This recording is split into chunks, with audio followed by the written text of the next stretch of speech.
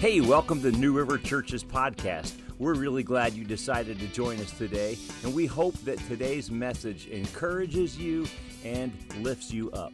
If you're looking for some more information about New River Church, just check us out at newriverchurch.org. This past Friday night, we had the honor to be able to host a panel discussion on racial reconciliation, and it was a powerful night. I mean, I found myself personally just weeping at numerous points throughout the evening. The presence of God was super sweet in the conversation in the room. And if you missed it, I want to encourage you. I just really do urge you to go ahead and take some time, make some time to watch the video. It was recorded, it's posted on our church Facebook page, and I know you know how to find the church Facebook page because that's how you're watching this video. Gotcha. So if you missed it, please, I want to encourage you strongly to take the time to go to that video and watch it. I think that you'll be blessed. Part of the reason why Friday night was so powerful is because something was missing. That's right. There was something missing from the evening that contributed to what made it so special. The thing that was missing was self-righteousness. There was a humility that was in the room that was palpable. We came together as God's people, genuinely just seeking His heart, all on the same page. Self-righteousness is that tendency in all of us that tries to justify myself, justify my actions, and make myself right. That's the name, self-righteous. And so I end up building my case, and I find my Bible verses, and I get my excuses and my justifications. I get it all together, like a good lawyer, and I justify myself. And so now I am right. And what happens when we do that is this: we invariably find other people who feel the same way that we do, and now we create an us and a them. So now here's us. We all have the right perspective. This is us. We've justified ourselves in this, and they don't have the same revelation. So now there's us and there's them, there's we and there's they, there's me and there's you. And as long as self-righteousness exists, the argument continues. But the moment that self-righteousness goes away, the argument ends. That's why the title of this morning is How to Stop an Argument. Get rid of self-righteousness, the argument goes away. Get rid of self-righteousness, welcome in humility, and now you can begin to have people come together and find common ground and to work something out. Have you ever noticed our tendency as people when we replay the tapes in our own minds, when we replay our failures in our own minds, that we tend to either portray ourselves as the noble hero who really tried to do the right thing and it just didn't work out. Or we portray ourselves as the helpless victim who, I could have done the right thing, but the circumstances just didn't allow it. And there's some great examples in the Bible. Let me show you what I mean. So Adam and Eve, classic. Genesis chapter 3, two perfect people living in a perfect world, perfect relationship with God. God tells them not to eat this certain fruit. Adam and Eve, they rebelled against God. They sinned against God. They made the choice to eat this fruit that was forbidden, and then they brought sin into the world with that. God confronts them. What do? They play the helpless victim card. Adam says, God, that woman. And then God looks at Eve. Eve says, God, that serpent. They blame each other. It's as if it's as if they're saying, God, I totally wouldn't have eaten the fruit, God, but that woman you gave me. And she says, God, I totally wouldn't have eaten that fruit, but that serpent, boy, is he tricky. Or here's another example. We've got Abraham, or not Abraham, I'm sorry. He's next. We got Aaron. Aaron's the older brother of Moses. And Moses has to go up on the top of Mount Sinai to meet with God for a few days, and it's up there that he gets the 10 Commandments. But while he's up there meeting with God, Moses leaves Aaron in charge of the people of Israel. While Moses is meeting with God, Aaron and the people of Israel rebel against God. They actually take all their jewelry, melt it down, and they make a golden calf, and they start worshiping it. Moses comes down from his big meeting with God. He's got the 10 Commandments in his hands. He comes down, and he's horrified by what he sees. He confronts Aaron on what's happening, and Aaron plays the helpless victim card. Moses, you know how rebellious these people are. These people are tough ones. Wow, Moses. As if to say, if they were better people, I would be a better leader.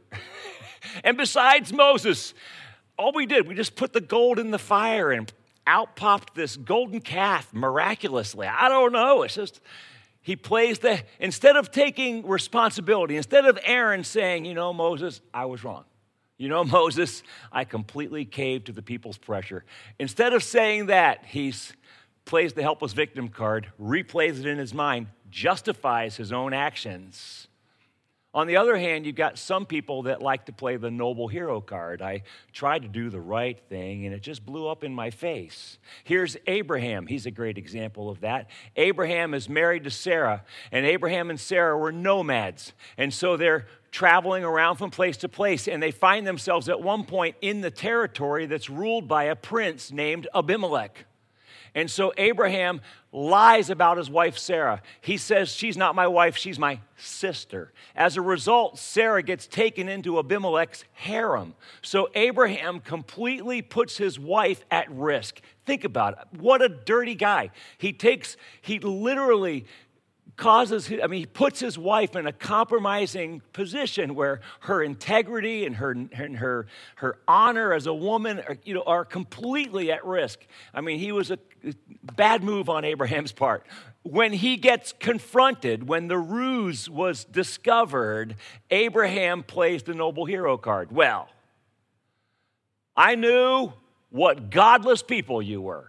And I just knew it. I knew that if I was to tell you the truth, that you would kill me and take my wife instead. So that's why I had to do what I did. Here's another example. You got King Saul. He's maybe the best one of the noble hero. King Saul, he's a new king.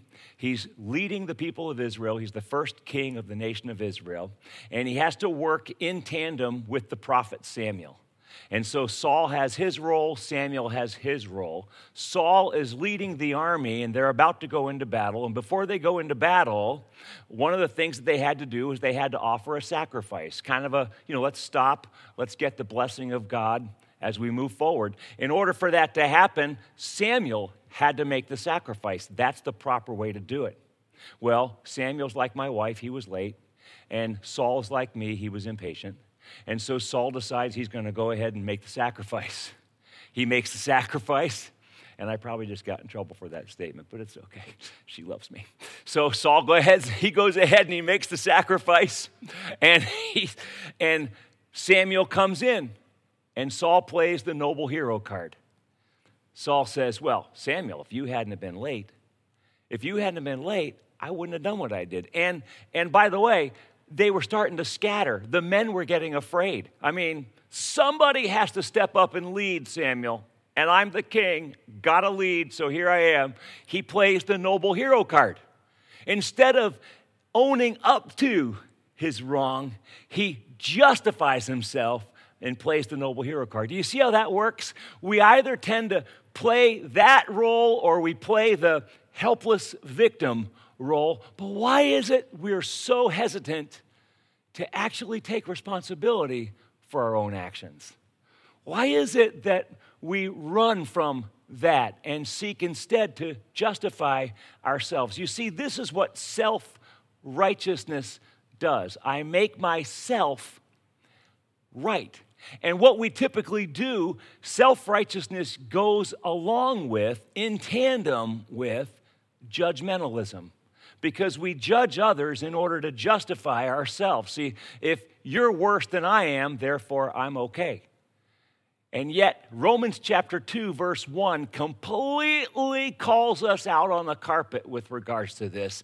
Because Romans chapter 2, verse 1 basically says this: those of you who judge others, you're guilty of doing the same things that you judge them for. Ouch. But you see, we don't see that. Why don't we see that?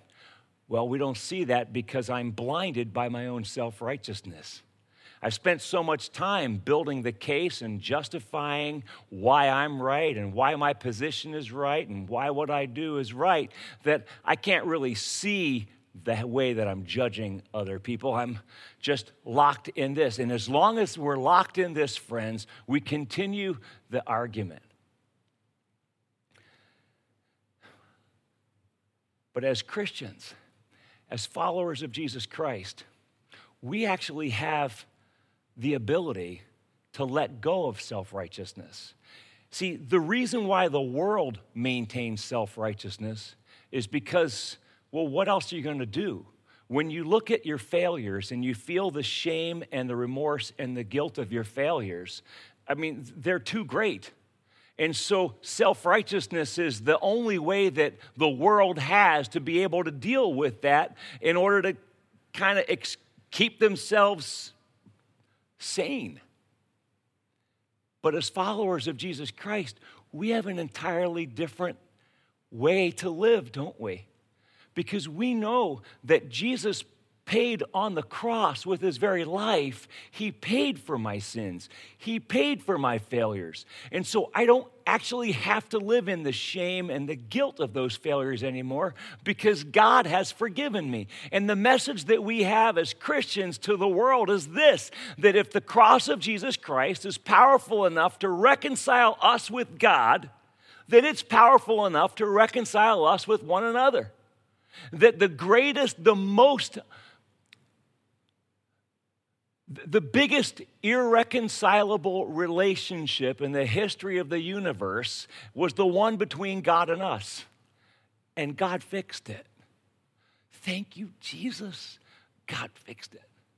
And because of that, you and I no longer have to be self-righteous. I can actually, Jesus gives me the ability to actually look at my mess and say, yeah, that was a bad day. I'm so thankful for the forgiveness and the grace and the price that Jesus paid to make me right. You see, that's why you and I, as followers of Jesus Christ, are uniquely positioned in this world to be able to bring this good news that we don't have to justify ourselves. I can actually look at what's wrong, deal with it. We can come together on it, start working on it. So I want to ask you a question. Do you see how self-righteous you are? I don't mean that like in a judgmental way, because we all are. We're all self-righteous, myself included. Do you see it? Do you see how you are self-righteous? You say, well, how? I don't even know how I could do that. How could I see that? Well, Jesus told us a story, and it's found in Luke chapter 18, and it's a brilliant story that exposes our self-righteousness, and it leaves us with a choice that we get to make at the end. And so if you would please turn in your Bibles to Luke chapter 18. I'll start with verse 9. While you're looking that up, let me just give Jesus some kudos, okay? Because Jesus is a brilliant teacher. Come on, can we get an amen for that? Jesus is a brilliant teacher. Like, I would challenge anybody to tell a story that makes a moral point and then have that story stand the test of time, culture, and language. And yet that's exactly what Jesus did over and over and over and over again. Like the stories, the parables, the teachings of Jesus, he told them 2,000 years ago. And here we are living in a different time, different language, different culture, and the stories of Jesus still preach to this day. Like Like, that's a testimony to how brilliant Jesus is as a teacher. And this story is the creme de la creme in terms of how Jesus designed the story to reveal this thing that's deep in your heart and my heart. Like, it is powerful in the way that it exposes you and me. So let's take a look at it, okay? You're like, oh, this is going to be fun. I'm about to be exposed. Yes, it's going to be great. It starts with verse 9. Verse 9 says this, to some who were confident of their own righteousness and looked down on everyone else, Jesus told this parable. Stop right there. That tells you who he's talking to. My Bible says he's talking to people who were confident of their own righteousness. Your Bible actually might even use the word self-righteous. That's found in some of the translations. So right away, we know who it is Jesus is talking to. So heads up, he's about to tell a story that makes a point to people like you and me who are self-righteous. Here's the story. 2 men went up to the temple to pray, one a Pharisee and the other a tax collector. The Pharisee stood by himself and prayed, God, I thank you that I am not like other people, robbers, evildoers, adulterers, or even like this tax collector. I fast twice a week and give a tenth of all I get. Thank you, God. You're doing a good work in me. Thank you. But the tax collector stood at a distance. He would not even look up to heaven, but he beat his breast and he said, God, have mercy on me, a sinner. Jesus says, I tell you that this man, rather than the other, went home justified before God. For all those who exalt themselves will be humbled, and those who humble themselves will be exalted. So Jesus tells this story, and he picks 2 characters who couldn't be further apart on the social spectrum. You've got a Pharisee and a tax collector. The Pharisee, of course, would be the best of the best. He would be a religious man, a good man. Pharisees had a stellar reputation in the community, and they very much prided themselves in that reputation. On the other end of that spectrum, you have a tax collector, a Jewish person who collected taxes for the Roman government. It wasn't that he collected taxes, although nobody likes to pay taxes, but what made them worse was he was a Jewish man who worked for the Romans. And remember, Rome was oppressing the Hebrews at this point. So it's like you're working for the other team. And completely not cool. So everybody hated tax collectors. So Jesus takes these 2 people, Pharisee, tax collector, and he has these 2 men, and they come into church together. They come into the temple together to pray. The Pharisee is just so grateful for all that God has done in his life. And boy, God, you've done such a marvelous work in me. Aren't I great? I'm so glad, God, that, you have shown me the good ways. You've just shown me the right way to go, and thank you, God. I'm so glad I'm not like other people. Wow. And then you have the tax collector who can't even make it a few steps into the sanctuary before he face plants on the floor and cries out to God and asks for mercy because he's a sinner. Now, the question that we have to ask is, with whom do you identify in this story?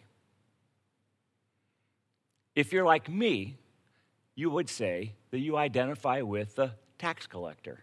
I mean, that's me. I'm that guy. I'm just that guy. I'm that humble guy. Like, I just want to press into the Lord. I just want more of the Lord. I know that I've done wrong, and I just need more of God. Like the tax collector, he's totally my guy. I mean, I know I'm totally not the Pharisee. I'm not like the Pharisee. That guy's a jerk. And the moment that I cross that line, I've just been exposed as being the Pharisee. Look at what the Pharisee says again in verse 11. I'm glad that I'm not like other men.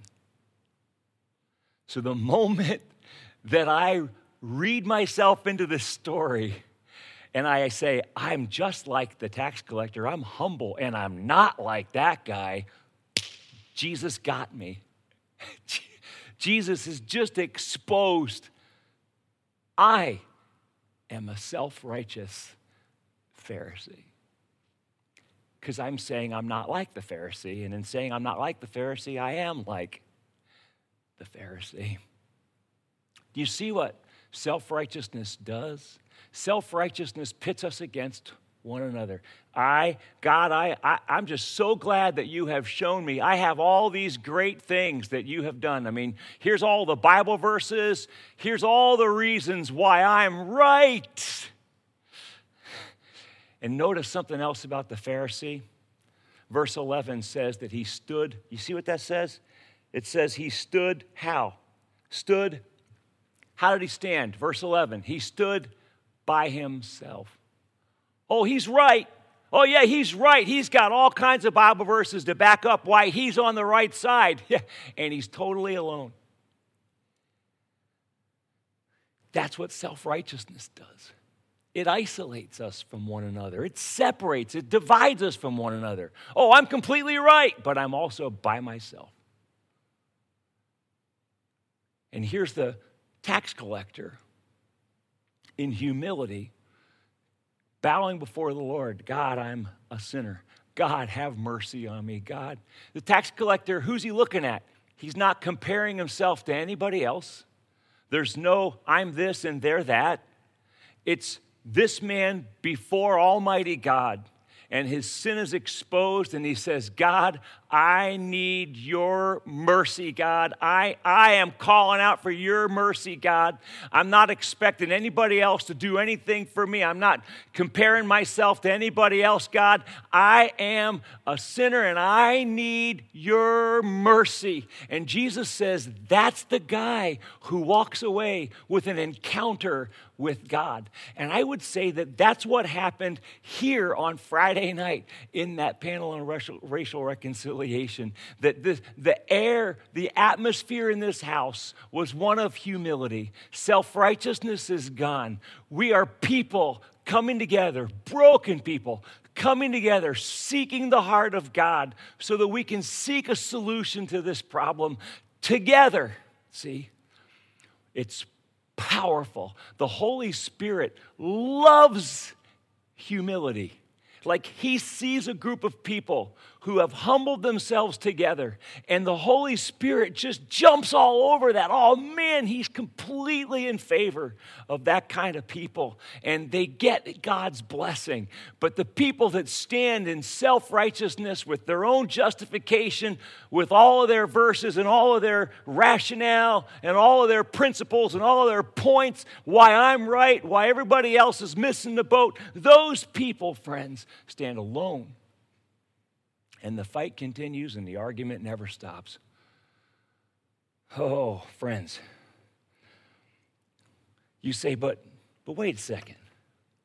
But like, where's the place? Like, aren't we supposed to call out evil and injustice? Like, isn't that supposed to happen? I mean, you can't just turn a blind eye to bad things. I mean, at some point, I have to stand up and call it out. And for that, we go to Romans chapter 12, verse 9. You're right. Romans chapter 12, verse 9, it says, love must be sincere. Hate what is evil. Cling to what is good. So right there, you see that a decision does have to be made. We need to, here's evil, hate it. Here's good, embrace it. So to be able to do that, I have to call evil, evil, and good, good. You're right. So there does come an appropriate point where we've got to call it out for what it is. Oh, but don't overlook the first statement. Love must be sincere. Love must be sincere. See, love, we call out evil, we call out good, it's done in love. And by the way, we have totally screwed up love in our culture. We've so lowered the standard of what love actually looks like and is, we don't even know what it is anymore. So here's a heads up. Next Sunday morning, I plan to talk about love. It's going to blow your socks off. How do I know that? Well, because mine are getting blown off as I study. So if my world is rocked, I'm pretty sure your world will be rocked. We'll all get rocked together. That's next Sunday. But it says love must be sincere. That word sincere is actually a compound word. It's a Latin word, 2 words, sincerus. Sin meaning without, cirrus meaning wax. See, nowadays, people that do pottery, they do it as a craft, or you use pottery as a decoration of some sort. But in ancient times, pottery had common household uses. They used them every day in their everyday lives. And so the work of a potter was very important. And of course, in the process of firing a clay pot, sometimes cracks form in the clay. And a dishonest potter would take wax and fill in the crack of the pot. And then he would sell that pot in the market as a perfect pot. And of course, you wouldn't know that you got gypped until you got home and put some heat on it, and that wax melted away, and now you discover the crack, and you got ripped off. And so honest potters would begin to sell their pots as sincere. This is a sincere pot. It's without wax, meaning what you see is what you get. This pot is the real deal. It's sincere. Romans tells us love must be sincere. I need to acknowledge, friends, here's sincere love. I need to acknowledge this, that on my best day, like on the day of my life when I'm like right there with Jesus, like, man, in my best moments, my love fails miserably and falls far short of the standard that God has set. I love my wife, and yet I have hurt her time and time and time again in 32 years of marriage. I love my family, and yet I have failed them over and over and over again. I have been rude. I have been selfish. I've been a jerk. Like, no matter how you say, oh, Doug, you're just being rough on yourself. No, I'm being sincere. I'm telling you that on my best day, my love is faulty. On my best day. And then on my worst day, can you imagine? You see, it's when I begin to recognize that, now, you see, there, love must be sincere. Now, I'm in a position to hate what's evil, cling to what's good. It's when I hate the evil in me first that I can begin to identify it elsewhere. It's when I recognize that I have failed that I can begin to deal with failure. I like how Pastor Flick Grizel puts it. Flick is the pastor at the Rockville Church of the Nazarene, and just I love Flick a lot. But here's one of Flick's statements. He says, "We're all just bozos on this bus." He's right. I love that line. When I recognize that we're just bozos on this bus. That we're all, this is my mess, this is your mess. Now we can begin to work on this together, you see. Let's drop the self-righteousness. Let's drop the justifications of our own actions, and let's come to the table with our failures, seek the forgiveness of Jesus together, and begin to take steps to move forward. Like, that's how this works. Friends, this principle, it applies across the board in all of our relationships. Some of you husbands and wives right now, the truth is you haven't come together in years because you're both self-righteous. Oh, we wouldn't put it that way. We as Christians, we're really good at candy coating it. So what we really say is this. We say, oh, Lord, I just pray that you would open his eyes Open his eyes to see where he needs to grow and what needs to change. Just open his eyes, Lord. That's a self-righteous prayer. Do you see that? Oh yeah, we candy coat it. We dress it up. But it's still just pride, masked. And I'm telling you, it's ruining your marriage. The first step to stopping the argument that's been going on for years in your home is to let go of the self-righteousness. Ask Jesus, would you reveal the wrongs in my heart? Try my heart, test my thoughts, know my anxious thoughts, right? See if there's any unclean way in me.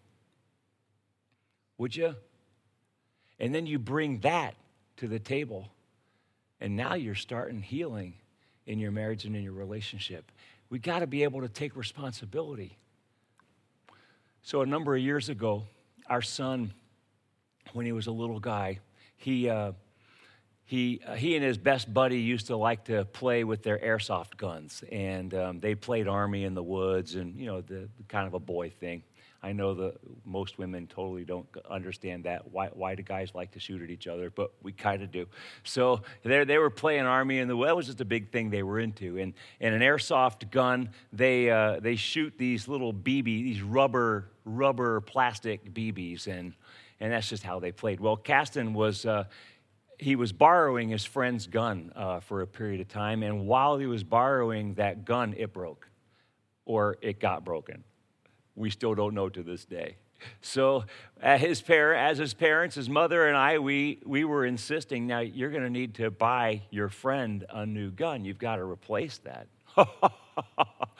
The protesting began, and the self-righteousness came out. Here it is. But I didn't really I didn't really break it. It just broke. It's not my fault. Yeah, we know it's not your fault, but that's not the point. It broke under your care, therefore you're responsible to replace it. Yeah, but it was an accident. We are sure it was. We're not saying you did it on purpose, but it happened under your care, and now you're responsible to make it right. Yeah, but it's his old gun. It was half broke anyway. He didn't even like it. I don't need to. That doesn't matter. What matters is it broke under your care, and now you're responsible to do something about it, to make it right. Oh, we went round and round and round on that one, and eventually his mother and I prevailed, and he bought his friend a replacement, and he learned, I hope, a very valuable lesson about personal responsibility. It was a tough one. Friends, when we can see our lives in light of the sacrificial gift of Jesus, it gives us the freedom to be able to take personal responsibility. I can start then by owning the mess because there's a solution before I even begin. Does that make sense?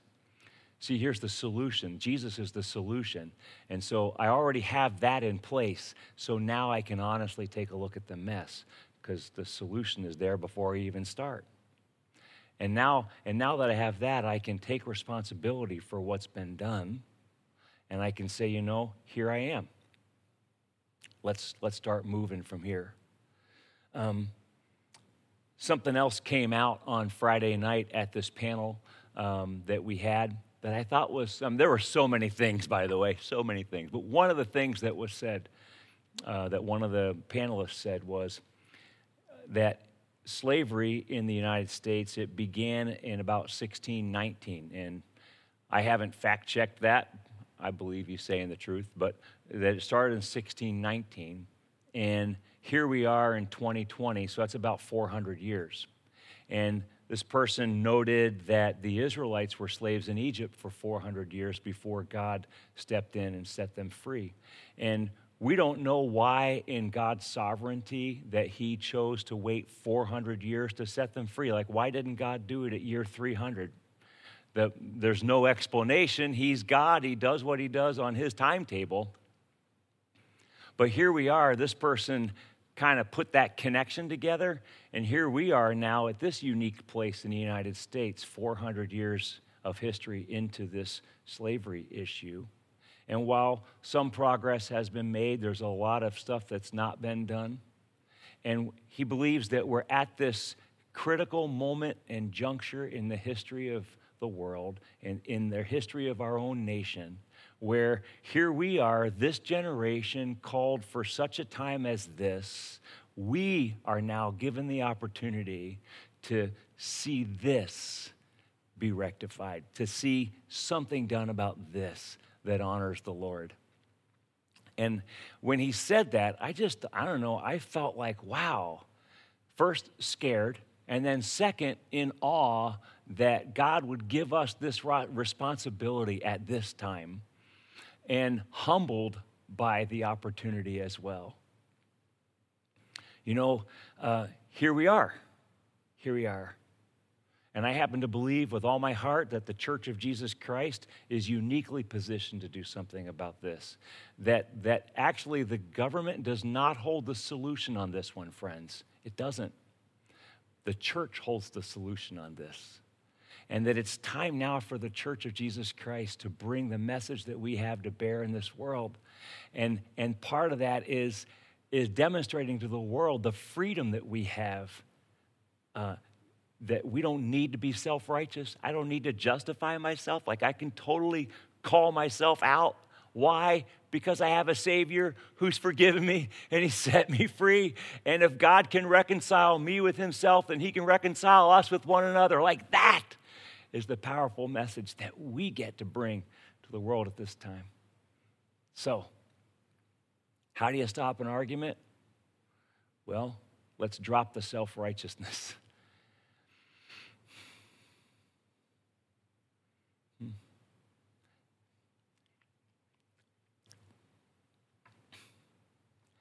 Boy, that takes a lot of guts. I'm not going to lie. But I found that at work, in my own marriage, in my home. And I can tell you that my flesh personally, I'll just give you a testimony, my flesh personally, my first response is self-righteousness. That's my first response. Whenever I'm confronted about something, my first response is, yeah, but. And I give all the justifications. Let me tell you, that's a very lonely road. You might be right, but you're alone. You might be right, but you're destroying things in the process. The first step to healing is humility. Drop the self-righteousness. Come to the table together as two imperfect people seeking the solution through Jesus Christ. Let's bow our heads in prayer. Father God, I thank you so much for the power of your word. Oh, Lord, thank you that in your sovereignty you have chosen to place us here at such a time as this. And Lord, as your people, it is our desire to do it well, to do it right, to do it with grace, humility, wisdom. It's our desire to do it that way, Lord. It's our desire to honor you, God, in all that we do and say, oh, Lord, we give ourselves to you, submitting ourselves to you. And we ask, God, that you would use us as you see fit. We pray this in Jesus' holy name. Amen.